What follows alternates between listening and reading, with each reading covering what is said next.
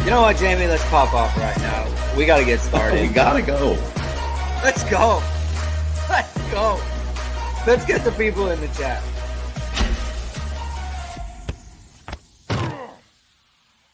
Hello, everyone, and welcome to Hit and Hustle from irishsportsdaily.com. I am your host, Greg Flamong, and with me, as always, is Jamie Uwayama, Mr. Jamie University. It is Tuesday, January 9th, 2024. This is our first show of the new year. Jamie, first of all, Happy New Year, Jamie. Happy New Year to you and your family, and to everyone listening in the chat. We've got some unhappy people in the chat already. Jamie Pops is sick to his stomach. Couldn't sleep last night. Got no sleep. Coach Humph is upset.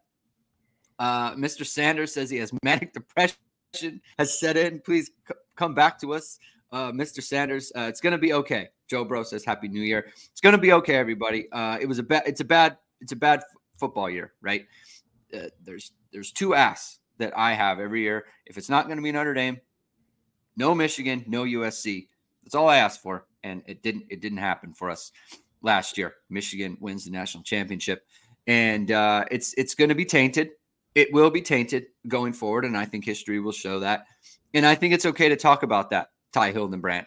It's okay to talk about that there is a scandal, and they've allegedly Notre Dame fan, Ty Hildenbrand. Yeah. So there's been an alleged cheating scandal going on for the last 3 years. It's okay to talk about that, big guy. So you can talk about those things. We're going to talk about kind of just put a cap on 2023 season. We're going to give some big picture ideas on Notre Dame and college football and where they're at, and then what they have going forward in 2024.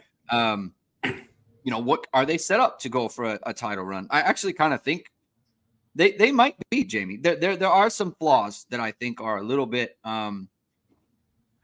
Rajon, you got to say alleged, because if you don't, there's lawyers out there. There's lawyers out there, Rajon. You got to say alleged cheating. But I think there's some flaws on the Notre Dame football team, especially given what we saw last night and just kind of throughout the playoffs and what you need to make a run at the national championship. But I think Notre Dame's closer in a lot of areas, and I think it's going to be a exciting 2024 season. It's a new year, Jamie, and a lot of people, they do their New Year's resolutions, new year, new you, all those things. And part of becoming a new person or improving yourself is upgrading your wardrobe. And one thing you can do is you can go over to esqclothing.com. That's created the world's first bamboo dress shirt. It's crafted from high-quality bamboo fabric. It's the softest and most comfortable dress shirt you'll ever put on. Not only more sustainable than cotton, but also feels cooler, has stretch, is odor and wrinkle resistant. It's even machine washable. You've seen ESQ's one-piece collar bamboo dress shirt on all your favorite Notre Dame players and coaches. It's the perfect shirt for today's business meeting or heading for a night out. Use ISD15 to get 15% off all online items. That's ISD15 for 15% off all online items. Jamie, do you have a take on yesterday's game, the playoffs at large? We haven't done a show since the semifinals. Tommy Rees, you didn't come through for us. It's unfortunate to have that happen. But what is your take on the game last night, the playoffs at large, and all those things in between? Like we kind of mentioned, just Greg and I were talking off the air right before this, like Michigan really, the stars aligned for them in that Georgia didn't make it, because Georgia is the team that absolutely matches up the best with Michigan and is probably better than them at what Michigan is good at. So from that perspective, and then they have Brock Bowers and stuff too. So it's like they have that, and they're a more explosive offense too. So they would probably win the game.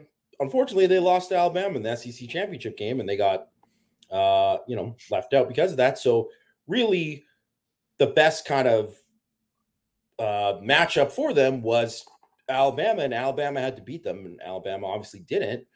And you could say Tommy Rees didn't. I mean, he didn't call a good game in that game, but I also think like you got Alabama. Alabama wasn't good. Alabama this year, they weren't. And they're specifically their O-line. Like for Alabama to not even be a semifinalist for the Joe Moore Award is like insane when you think Yeah. about how they recruit on the O-line every year. And they just weren't that good on the O-line this year. And I mean, that proved to be the point. They got whooped against Michigan in that game, specifically against the pass. And I think in this game, it was just one of these things where Penix had to be lights out if they were going to win the game. And he obviously wasn't close to that. And because they didn't match up well, like Washington's defense didn't match up well with Michigan. And even Michigan actually like didn't even really play that well for large. Yeah, they had the explosives early, and then they did basically nothing for 2.5 quarters. They didn't really do anything at all. They had some good stuff where they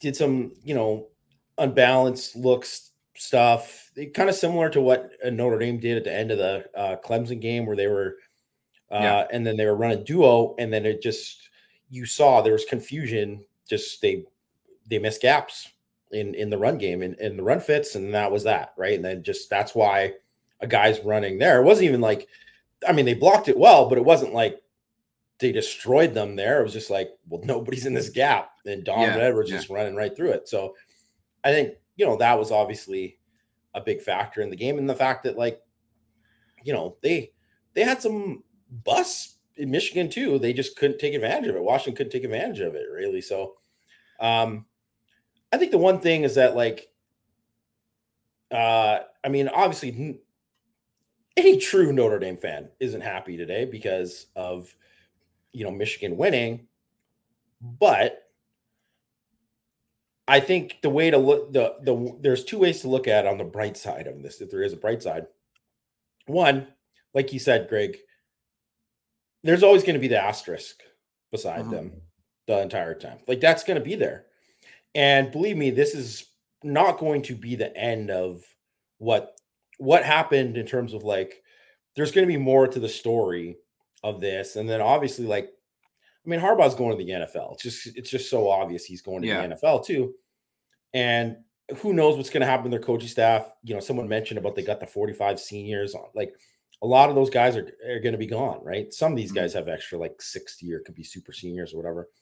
But a good chunk of them are. So they're probably going to have like 15 NFL draft picks or whatever, right? I saw like Jim Nagy from the Senior Bowl projected that they had like 14 draftable guys. So they're going to lose a ton. And like, they're still going to have talent, but they're just not going to be ready to roll the way that everything was set up for them to win this year. So they're going to take at least a small step back, maybe even a big one, right? So, and the other thing is that you can look at it is this was the first year in 6 years. So this was like for 5 straight years, only juggernauts won the national championship. Like, you had to be just the absolute peak elite in like every category. And if you weren't, no shot. You couldn't win. So that was Georgia with their back-to-back teams, Alabama, the Clemson 2018 team, the 2019 LSU team, which was a juggernaut too. Like, you had to be at that level to win. So Michigan kind of got lucky this year because there really wasn't a juggernaut. The closest thing to kind of checking all those boxes was Georgia. And this wasn't, and it really was kind of Georgia after they had lost 25 draft picks in the last 2 years. So they weren't, at the same kind of level. It's more of a transition year for Georgia. Even the fact that they only lost one game just shows kind of where Georgia's at as a program this year. And obviously just destroyed the whatever, squad that Florida State put out there. But, they didn't have, this was the first year a team won without a super explosive passing game, without like dudes at wide receivers. Like, they got good players at wide receiver. I'm not saying Michigan doesn't have good players. The guys who are going to play in the league, they're not going to be stars in the league. They're not going to be high picks, right? Like, Corn Johnson isn't going to be a dude. He's fine. But, if Corn Johnson was on Notre Dame, people would be like, oh, great. And that's it. He's not, he's not Jamar Chase or anything, right? So I think that's where, if you're looking at it and you're looking at kind of where Notre Dame's at, You're like, well, that is a recipe that Notre Dame, because that's obviously where Notre Dame has struggled when they haven't had dudes at the skill positions.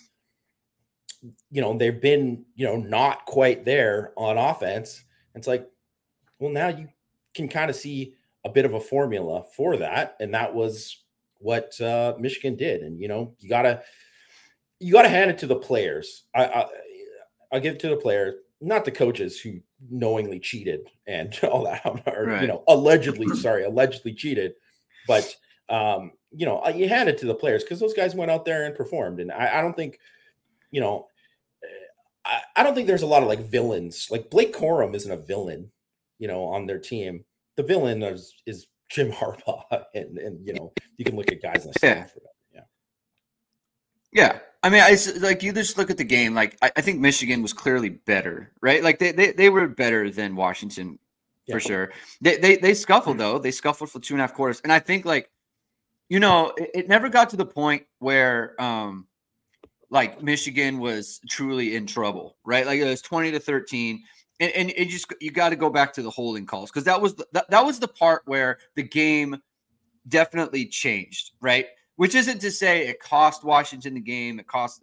I don't know that because a drive later, Washington had the big pass that led to nothing, right? It actually led to a pick down to the 2-yard line or whatever it is, right? So we don't know how the Washington drive would ultimately end it, but it's 20-13. They get the long pass to Roma Donze, and then it's called back for holding, which I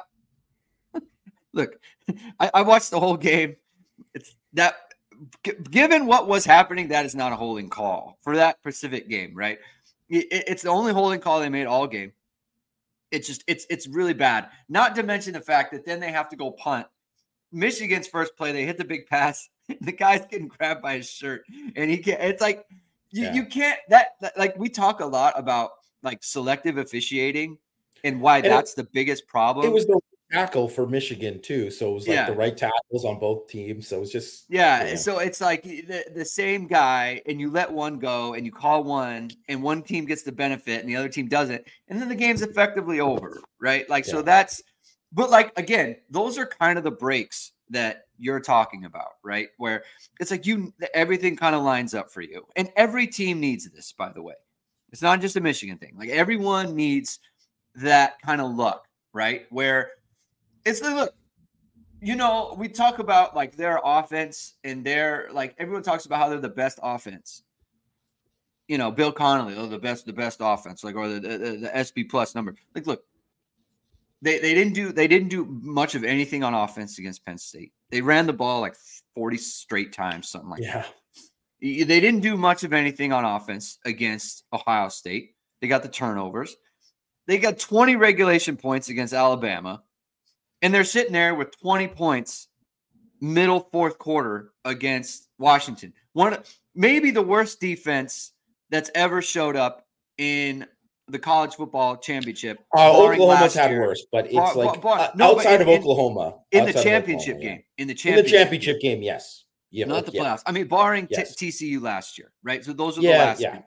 But like you can't really move the ball offensively against Washington, who everyone's moving the ball against Washington. Like everyone with a good offense is moving the ball against Washington, and they're not, right? But it lines up for them, right? And look, to your point, like the players went out there and they did the thing, right? They had a weak run up leading into it with Penn State and Ohio State, one of the worst Ohio State teams in recent history, right? And you pointed it out at the time, like the difference between Notre Dame and Michigan against Ohio State this year is Michigan made the pick at the end, and Notre Dame didn't. And literally the difference between the two teams.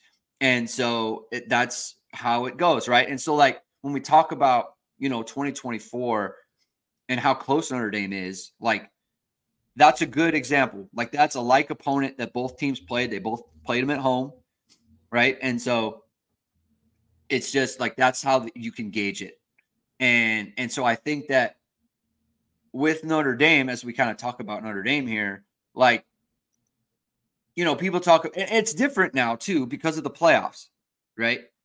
you have to beat basically four straight, in the way that Notre Dame is, like, you have to beat four straight top 12 teams in order to win a championship now. Yeah. And that's never been the case. Notre Dame has not won a playoff game, period. So that just the way that it's set up makes it a lot harder, right? And I think just like looking back at 2023 too, there is, and I guess it kind of gets corrected with Riley Leonard a little bit, but there's always that like physicality at quarterback. Like even Stetson Bennett for Georgia. He's not a physical guy, but like his mobility was a huge asset to their football team.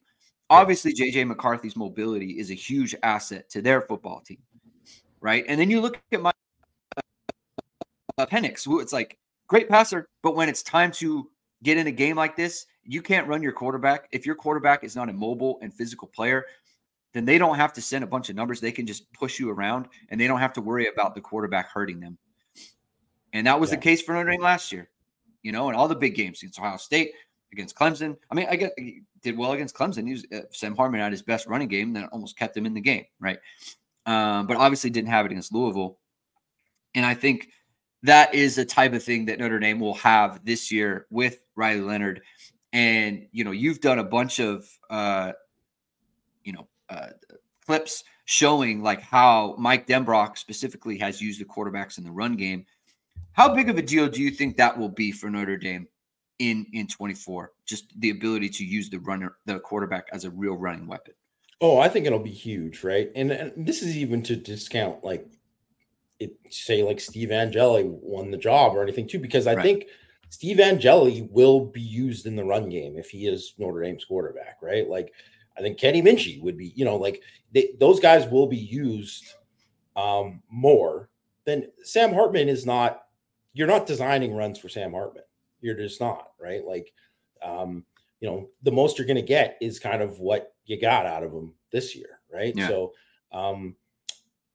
and I think also too with Leonard specifically or Angeli, like you can run short yardage stuff with them, right? Mm. And that opens up a whole different, you know, ball game of what you can do in certain instances. And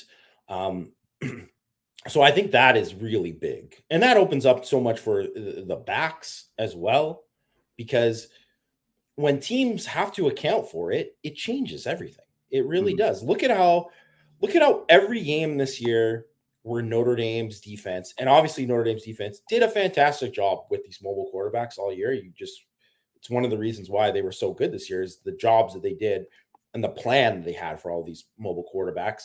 But like, you have to have a plan every week for it. And if you don't, then you're going to get burned, right? And so it just makes Notre Dame a harder team to defend, a harder team to prepare for, all of that.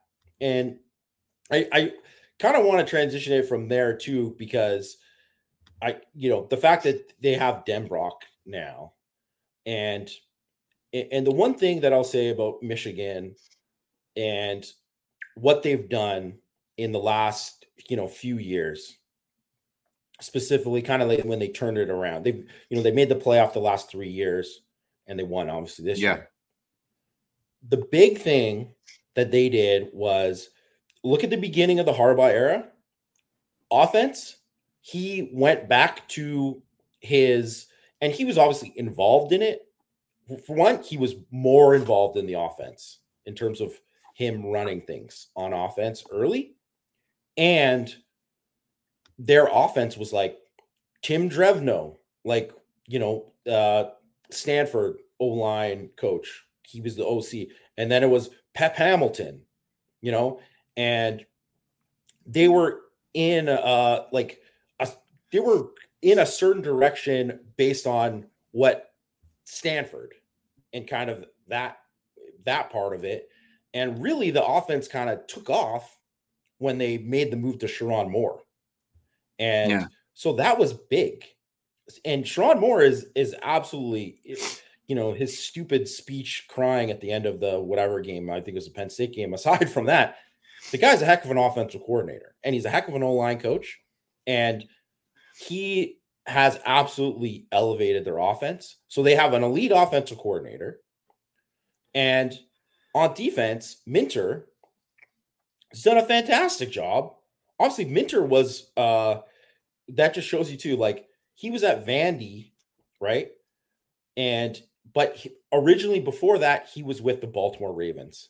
And prior to Minter coming over, it was another Mike Macdonald. It was Mike Macdonald, who's like the best DC in the NFL right now. Yes. And so he literally was like, man, they went from Don Brown, Dr. Blitz, Don Brown, to going to like, who's very specifically college, very specifically like, we're just, we're running my system no matter what.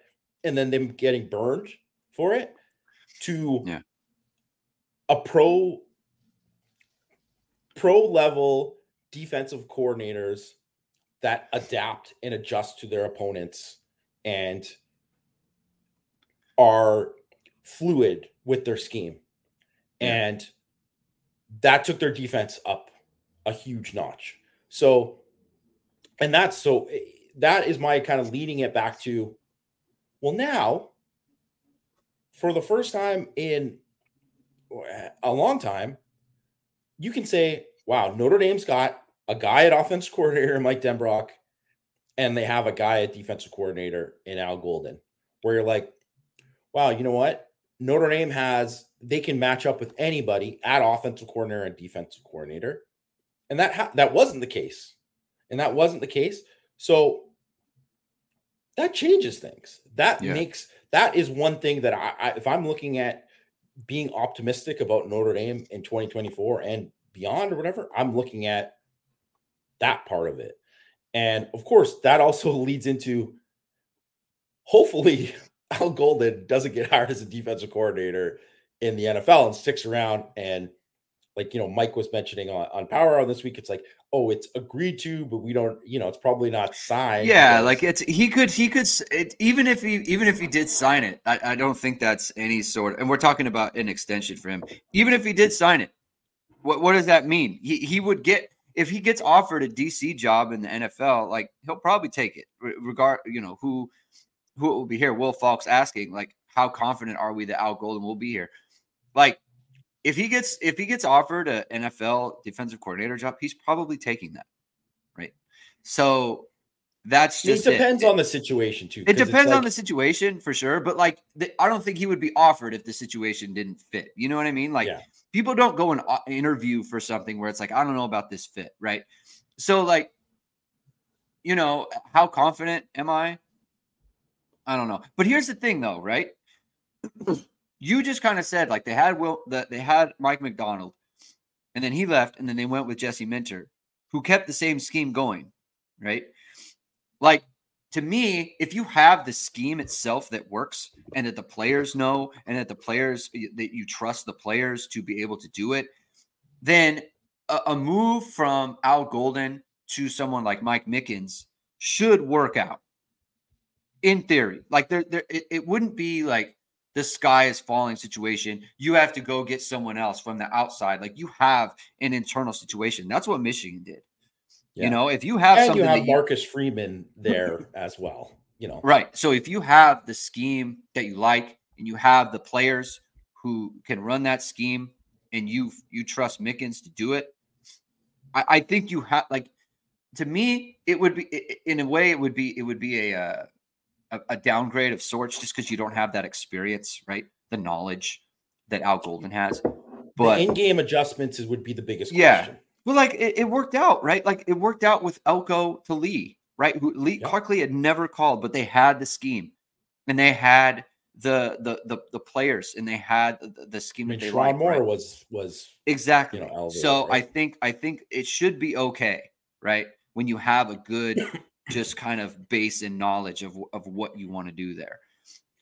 They don't have that on offense right now, but I think with Denbrock, it's someone that can teach it. He can teach it, right? He taught it at Notre Dame. He taught it at Cincinnati. He taught it at LSU. And then those results were really good, right? that's the thing that you can count on. It's like the guy knows how to, like his schemes are good, like you've been pointing out, right? And you've been showing on Twitter. Like he schemes it up and he'll get the offense into really good situations. He also knows how to teach that stuff. And he also knows how to get his players into positions where like we can execute the things that you want us to execute. And that to me is like the biggest part of kind of all this is like, you got to be able to teach it. And I think Dan Brock is a guy that can do that. Right. What about let's talk about the offense, right? Notre Dame's offense. Just looking at it 2024 on paper right now, obviously super early. They haven't gone through spring practice, but we're just looking at paper. Where would you say Notre Dame is let's say top 4 caliber? To get into a situation where it's like, hey, you win the first round game and then you win, then you go into the playoffs. They're top 4 caliber on offense. Like what position groups would you say that they are top 4 caliber in? I mean, tight end, 100%.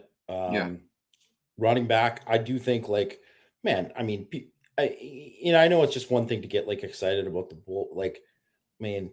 Jeremiah Love and J.D. Price are going to be awesome next year. Yeah. Those guys are going to be fantastic. And who knows, maybe Keedron Young or they're going to be great at running back. Yeah. Right. I would say those are the only 2 positions that I would say, no doubt I would be confident they are that caliber. Quarterback, I think the whole thing is Leonard's ceiling and if he can reach that, right? Because if he does, then then you're talking about him being there. And right now the offensive line, it's just a huge question mark going into the season where you just don't know how good it's going to be. They're going to be above average on the offensive line. Like that, I feel confident in saying. Notre Dame's going to be above average on the offensive line, but above average isn't good enough to be you're actually going to get. You're going to get. I feel like they were above average this year. Yeah, right. Yeah. And and you could even say they were were they top? They were a top 20 offensive line for sure. Yeah. But I don't even know if they're going to be top 20 next year. We have to wait and see, right? Yeah. So a lot of that just depends on kind of development of some of these guys. There has to be signs of that in the spring where you're oh, this guy is at this level and this is where this guy is. And, in the spring to summer, right? That's where you have to kind of see it, because I understand obviously Notre Dame is they're bringing back Howard Cross, they're bringing back Riley Mills, RJ Oben will be on camp, and it should be probably a slog to run against Notre Dame's defense in the spring, in the summer. But if the O-line is getting whooped daily, that is a bad sign. That is you need to be winning more than, not dominating, but showing enough there. Right. So that has to be where they're at on the offense. Because if Notre Dame just can't be that team, because at receiver, I think they're a year away from being at that kind of next level. There is always the possibility that, man, you know what, Bo Collins, now that this guy's got a decent quarterback, he takes a jump. Yeah. And now that Chris Mitchell is this year's Juice Wells or Jamari Thrash is a group of 5 guy who got in the right situation and boom, so maybe that's the case, right? Maybe Jaden Greathouse is just to the sky, healthy Jane Thomas, whatever. But it's so many of those things have to click for them to get at the level that there's too many things there. Yeah. So that's why I think and obviously too, people will be what about Cam Williams? It doesn't happen for freshmen, guys. It just doesn't. It doesn't happen for freshmen. There's very few dominant guys that are just right away. It flashes, signs, but it just won't be at that quite level. What you hope is that he shows enough signs to do that as a sophomore, right? So that's why you say, hey, they're probably a year away, but I mean, we'll see. And obviously, too, they're still trying to add in the portal. So maybe they'll get another receiver, too, that can help do that. But I really just think it's on the offensive line to get there, because I just don't think they can't be like a top 8, right? Top 8 that's the threshold. You win a national championship, you got to be a top 8 offense, OF plus, right? Combined FEI and SP plus. To be that, they're not doing that unless the O line is like probably like an A- or B plus at the very least. Because here's the thing too, like you talked about the spring. Like, how good of springs are like Riley Mills and Howard Cross going to have? They're not coming back to have good springs, you know? Yeah. Like it's like, are they getting whooped by like Gabe Rubio or like Boubacar Traore? Jason Anye, like the guys like that. Because like Howard Cross, like they don't need to do a lot of spring stuff. They just don't, right? So like to me, it's more about like, how are they doing against those like second tier guys, right? Like Jordan Botelho, like he needs to have a good spring, right? He has a lot of stuff to work on. Josh Burnham, right? Is Josh Burnham dominating them? You know, that's a question. And Matt McCarthy said Notre Dame still needs to hope a quality grad transfer offensive tackle hits the portal. You can't like the odds at this point, right? Like whoever it was going to be, if it was going to happen, I think it already would happen. They already would have been in the portal. Like someone coming in post spring, it's possible. You know, list her names. Right. It's possible, but I just don't think not that likely. It's like the odds of it are just way, way down. Like I think what they have is what they're going to have to go with. And that's the big question, right? Like, I think it's like, if the offensive line is like A-, then that bumps up the receivers too, right? Some receiving cores, like they basically can mitigate like a poor offensive line. Some can. But some, like you got to give them time to get open, right? They got to have time there. And if Notre Dame doesn't have that, I mean, it's just like yesterday, right? Like Washington had a bunch of, they had some opportunities for sure, but like they also weren't sure that they could really block Michigan. So they had a bunch of short bubble screens and all that other stuff. Jalen Polk doesn't really do anything. Adunze had a good game, but not a great game. McMillan had the touchdown catch, but not really much else, right? Like those are 3 really good wide receivers. That's one of the most explosive passing games in college football, and they couldn't get anything because they couldn't block those guys, right? Yeah. So it's just like the receivers to me with a good offensive line, I think they can be top 4 caliber. I do, but without a good offensive line, I don't know that they're good enough to actually carry, kind of carry that, right? Like I don't think they're like, oh, we need to get like Bo Collins, like one-on-one with, top corner. And the same thing with Chris Mitchell. Like these are guys that could do damage, but you got to help them out. You got to have time for them to do those things. With Riley Leonard, like I'm pretty confident that he is playoff caliber, like top 4 caliber. I am. I just think what he could, like you said, like all that stuff he could bring in the run game, like that's so important, right? For any offense, and especially this one. Like I just think people look at it like okay, the legs, but how does he throw? It's like, no, the legs are super valuable and very important, right? He's a big, thick kid too. He's not slight. So it's like, I just think like that part of it is like so big, not in terms of like his NFL prospects. I don't really care. I don't care about his NFL prospects. How can he help Notre Dame? How can he help Notre Dame win games? And I think his legs are a big part of that. Going on the defense, Jamie, like the defensive line, okay? Like Michigan is not set 16 blitzes yesterday for Michigan. It's not a lot, right? Especially when you consider like Washington ran probably around like 70, 80 plays. Okay. Yeah. So like they're not blitzing a ton. Can Notre Dame get there? Can Notre Dame do that with 5 or with 4? It's just like, hey, you can't block us. But Alabama can't block us. Washington can't block. Washington won the Joe Moore Award. They can't block us, right? Like, can Notre Dame get to that point with the defensive line? Everyone's very excited about Howard Cross and Riley Mills coming back, and they should be, right? They absolutely should be. But can there be like a situation where Notre Dame is like dominating teams up front with these guys, or does it need to be someone like Boubacar Traore, right? And Josh Burnham taking a big leap? Like, is that what Notre Dame's hoping for up front?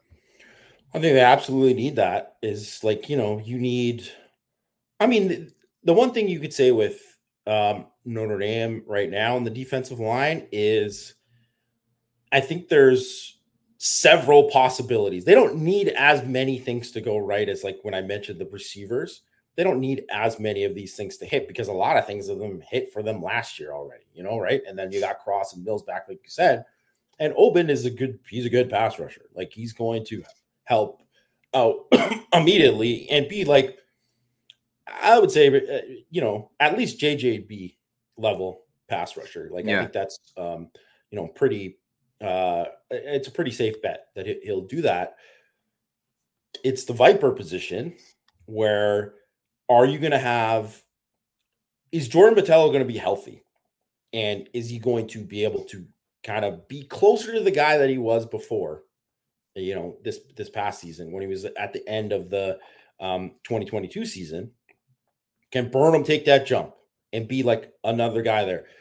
Traore, you mentioned, like, Traore, like, is absolutely like, that's a guy that if Notre Dame, you're like, if you look at Notre Dame's pass rush take a jump, Traore has to be one of the big factors there because, man, he is one of the most talented edge rushers that Notre Dame has had since I've been doing this. They've had, you know, a lot of dudes and guys who were playing in the NFL, and he's more talented than all of them. He really is. Like, it just in terms of raw talent and what he could be, that's the kind of thing.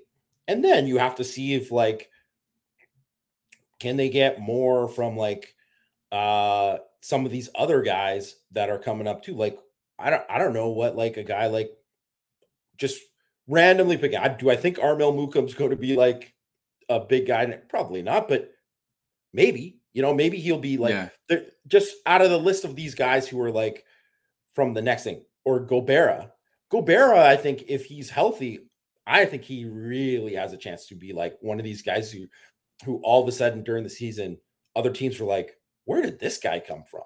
Like, who is this guy? Because he really has that incredible first step that can really put him there. I mean, Brandon Vernon, that's the one thing I don't see. Brandon Vernon is, you know, Jason Smith mentioned that he's not, I haven't seen anything from him as a pass rusher to think that he is going to be a dominant pass rusher.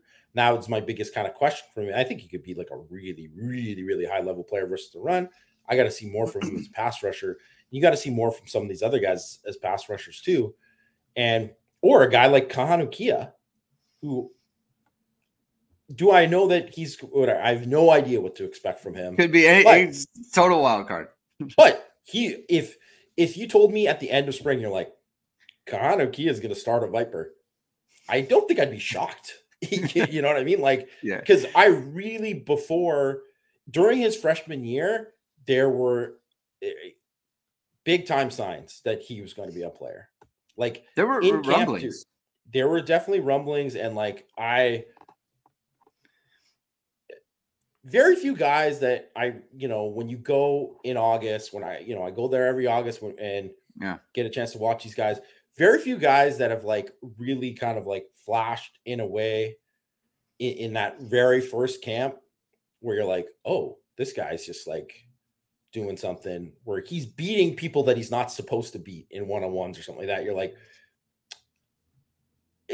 it's like a 99.9% hit rate on those guys actually becoming players. So the question is just whether or not like he's ready to kind of do something as he's just coming back from mission and all that kind of stuff. But I think he's going to be a factor this year. Like, my prediction is he will be in the rotation this year, and it's just kind of working it all out there. You know, and Rajon mentioned Jason Onye. Like, I mean, I would have thought Jason Onye was going to have a bigger year than he was going to have this season, but he kind of just showed too. He's still a guy who hasn't played a lot of ball, so there's a lot of inconsistencies with his game. Physically, the guy is just a man child, right? So it's just, can he put it all together, right? Can Gabriel Rubio stay healthy? All these kind of things, right? It's just like all that kind of stuff is going to work out. But I think talent-wise, I mean, they're good on the defensive line. I will say, someone brought it up on IC Sport. What Notre Dame doesn't have is, they don't have, like, if you look at Michigan, they got like a couple guys like 320-ish inside. Yeah. That's what Notre Dame doesn't have. And really, that's what Notre Dame has struggled to kind of recruit and develop the most. Yeah. The 320 guy, right? Like, you need that, right? Like, it's just important to have, especially when you can just bottle up the middle, the way that they can, right? And it's hard to find. And it's kind of the last piece, I guess, to a lot of D lines, right? Where it's like that's what they want Sean Civillano to be, right? Like, it's like, you just want that last kind of part of a D line that's kind of like a cherry on top.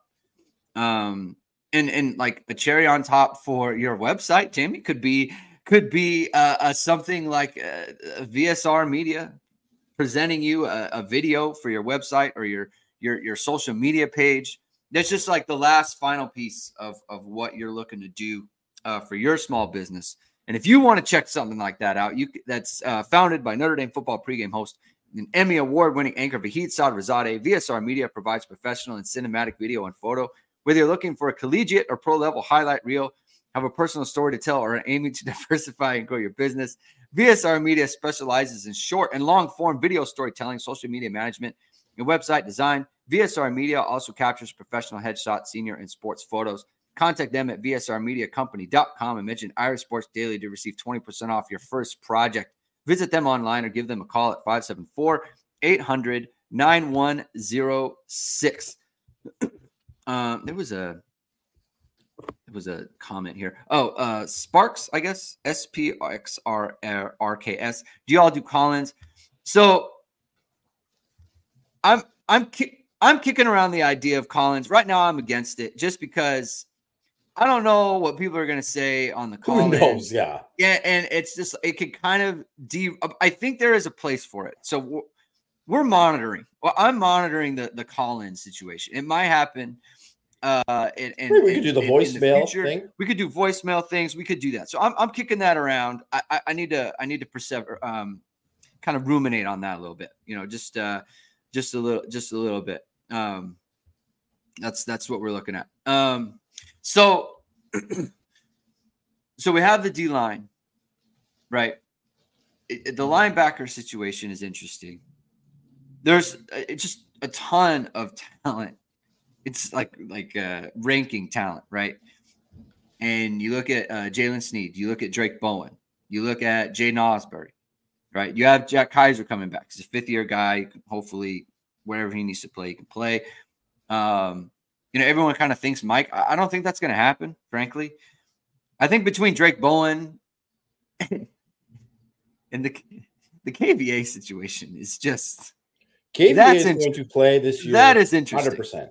That is interesting. He is good. He is really good. He's very good. So that's something to monitor as well. Just kind of in the spring. I just went through the All-American game. He was basically a standout in every single practice, according to reports. So that's something to keep track of there. And it's kind of like you look at it and you think, well, how many spots are we actually talking about here, right? There's always talk about the rover. How often is Notre Dame in rover? Like they're just not, right? They're always a nickel. They're a big nickel team, and that's where they're at. And so it's like, if it's just for two spots, I just feel like Notre Dame's going to be, they're going to at least have talent at that linebacker position. It's like guys who can have the size, have speed, just really good football players, right? And so, are they like championship caliber? I don't know, but it's kind of like, if there's a position on the field that isn't like totally championship caliber, top 4 caliber, it is linebacker. They got to be able to just, in my opinion, they got to be able to just fit into what you're asking.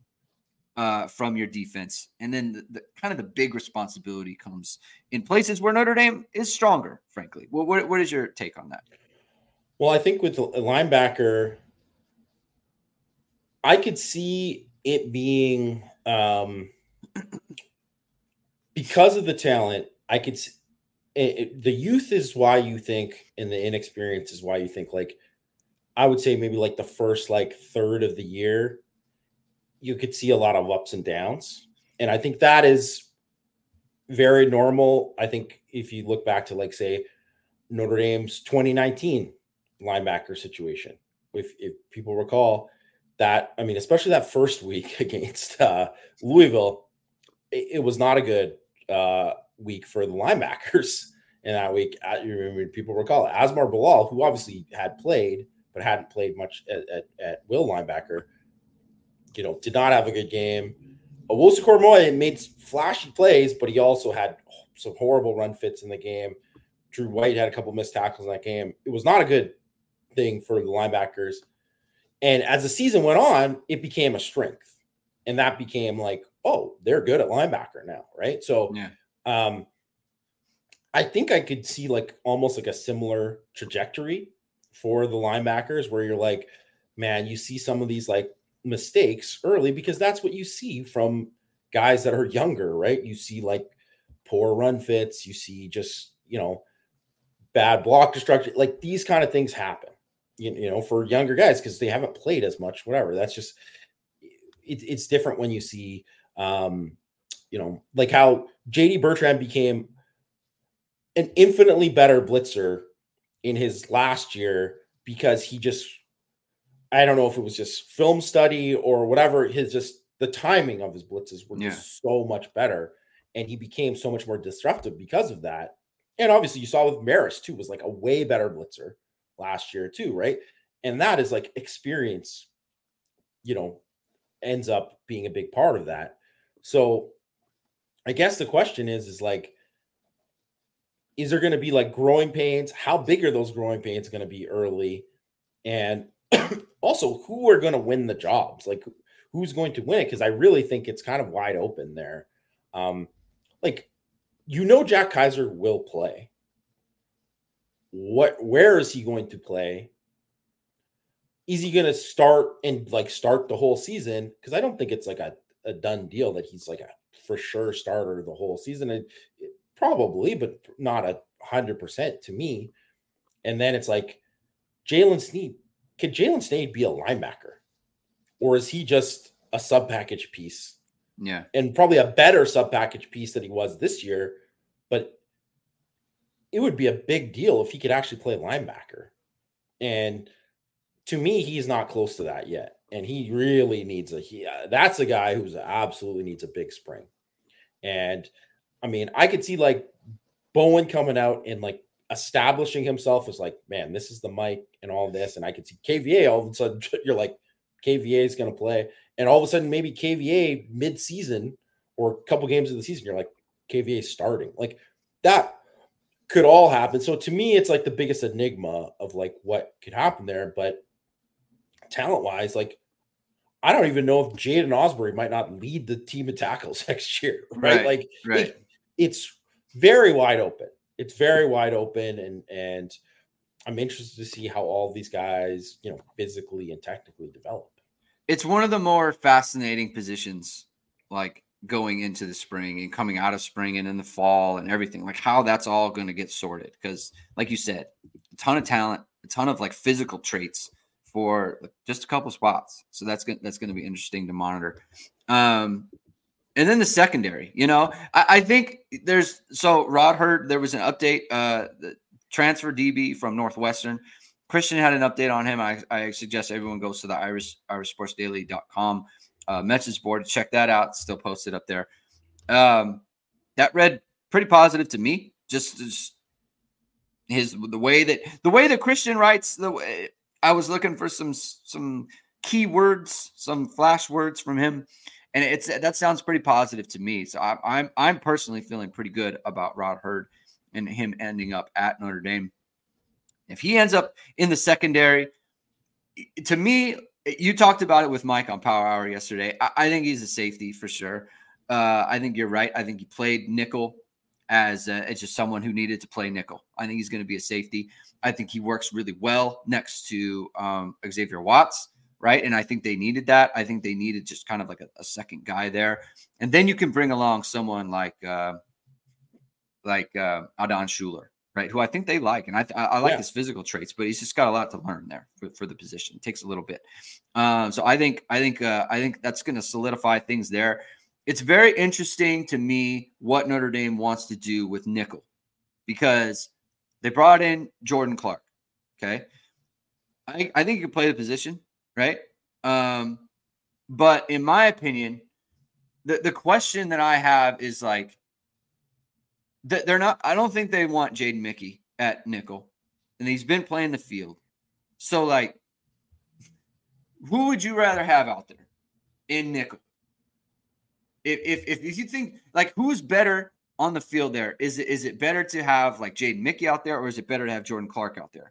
Because to me, Christian Gray is a starter.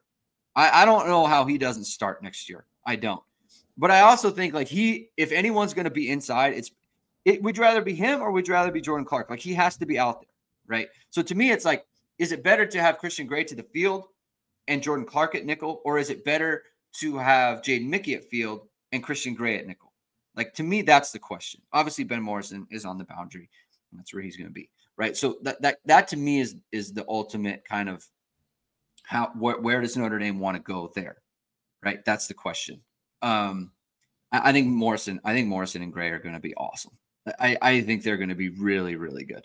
And also there's Clarence Lewis, right? That CFB Hertz is asking for. But like, Notre Dame was wanting to play Clarence Lewis, then you wouldn't really need to go out and get Jordan Clark, right? So where are you at with that whole conversation, Jamie? I mean, I would say right now that I would lean towards Jordan Clark being the starting nickel. And that I kind of think that they will just keep Mickey outside and just keep him there and just be like, he'll be an outside corner and that's it. Like, he's going to be a field corner basically. Yeah. And I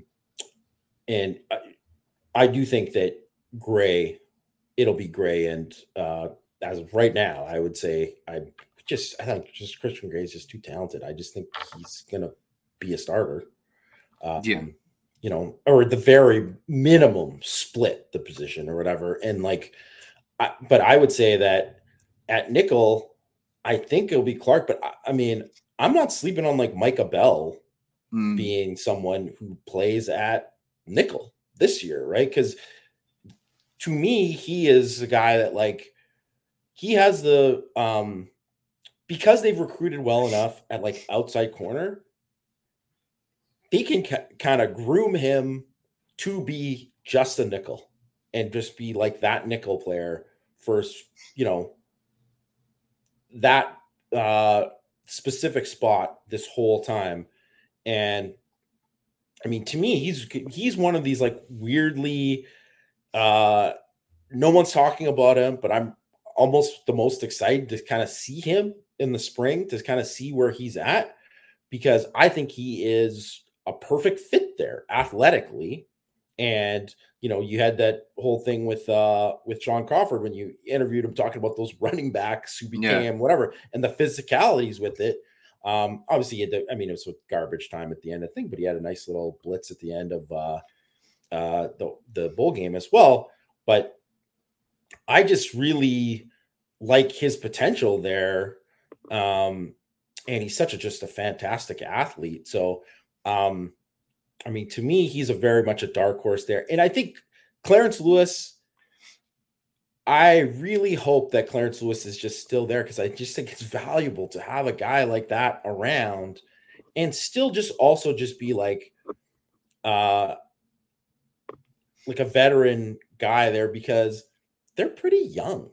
Like, Ben Morrison, I know Ben Morrison is, he's started 2 years and he's going to be a high pick and whatever, but it's like, they're young. It's like X Watts and him are like the old guys in the room now, right? Like, they don't have a lot, which is also too why bringing in Clark and bringing in Hurd, because even though they're not like old in the system, it's guys who just like have like little tricks of the trade, kind of like little things that they see that they can help teach some of the younger guys. That stuff is so important, especially to me at DB, because there's just so many little things that like, I mean, I don't want to call it cheating, but it is cheating, you know, to just grabbing guys a certain way and having it not get called and all this, right? Like there's a lot of these like little savviness that goes with it that makes you, that you don't do, or you do incorrectly as a young guy, that you learn to do better as an older guy who's played more, and to have those guys around. I think that's valuable, right? Which is why I always think it's like, it's always a good thing to bring in DBs in the portal, because it's just like you can just absorb and have that and bring that along with you.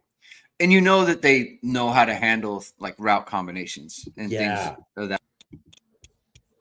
You know, like that, because that really matters. And like to your point though about like an experienced guy, like Ben Morrison's been in the program for 3 years, right? Like obviously he has a ton of experience, but he doesn't have the type of experience that Clarence Lewis has. Like Clarence Lewis has gone through like the ups and downs of being like a Notre Dame football player in the secondary, right? Ben Morrison doesn't know any of that. Like, oh, I showed up and I was awesome, and I've been the guy for this entire time. Like, I can't. How can he help like a Don Schuler go through stuff, or like Micah Bell, right? Like he doesn't know, right? But Clarence Lewis does, right? So, and same with Xavier Watts. Like that's why, you know, that's why it's so big that obviously Xavier Watts is a great player, but it's also big from a, you know, a leadership standpoint. I mean, Xavier Watts is going to be a captain next year, like 100%. Yeah. So like, it's just that's why like guys like that are invaluable to the program. Same thing with Jack Kaiser, by the way. Like it's the same kind of like, just like, hey, you can, young player can go to him and be like, hey, I don't know how I feel about X thing. Like what tell me how it was for you. And it's like, he can talk about that. Right. That's why it's important to have guys like Kaiser and Lewis come around or hang around where it's like they can help me get through things, right? And it's not just their utility as a football player, but also as a leader on the team and being a part of the group there. Clarence Lewis had to defend Devontae Smith in the college football playoff. Yeah. Like he's been around a while. Yeah, he's been around a while, right? So I think it's just you know, and the one thing is too, is that like, because the guy get cooked by Alec Pierce, or, you know, he get beat by Drake London. By the way, guys who are cooking guys in the NFL right now. They're NFL players. Yeah. Like he's a good football player. He's not elite at the kind of level, whatever. Obviously there's a difference between him and a guy like Ben Morrison, but a lot of guys, Clarence Lewis could start on a lot of Power 5 football teams. Could. And then you put him in the bowl game, and it's like, we'll put in Clarence Lewis, right? Like Thomas Harper, like there's that are better option, but then Thomas Harper opts out, and it's like, oh, we'll put in Clarence Lewis, and it'll be all right, you know. And it was. So that's kind of a big deal. Another part to this with Notre Dame 2024, we're going to end it with this, is like the schedule sets up good for them, right? Like some of these teams that are going to the Big Ten, right? Like USC's schedule is a bear. Like Michigan's schedule is tough now, right? There's not going to be a bunch of undefeated teams at the top of college football in 2020. I don't think That's so. It's just not set up that way, right? It's going to set up completely different, right? So I think the schedule sets up really well for Notre Dame, which is obviously a big factor in how these things turn out. Jamie, I think we could leave it there. That was a good show. Good to be back. Happy to be back doing the shows. Happy to be back. We're going to be back with a regular schedule for the foreseeable future. So thank you, everyone, for tuning in. If this is your first time catching us, please subscribe to the channel. Please hit the like button. Please hit the notification bell so you know whenever it is we are going live. Links to the podcast are in the description below. I didn't do this to start the show, Jamie. Little rusty. I gotta lock it in for as we go forward. So we'll be back Thursday talking about something. Maybe we could do a mailbag. Maybe it's a good time to do a mailbag show, Jamie. So we'll do a mailbag on Thursday. We'll put the link out for the ISD subscribers on our message board. So if you want to ask a question, subscribe to irasportsdaily.com. It's really good content, really good stuff coming. Have a good day, everyone. We'll talk to you soon. Keep hitting and hustling.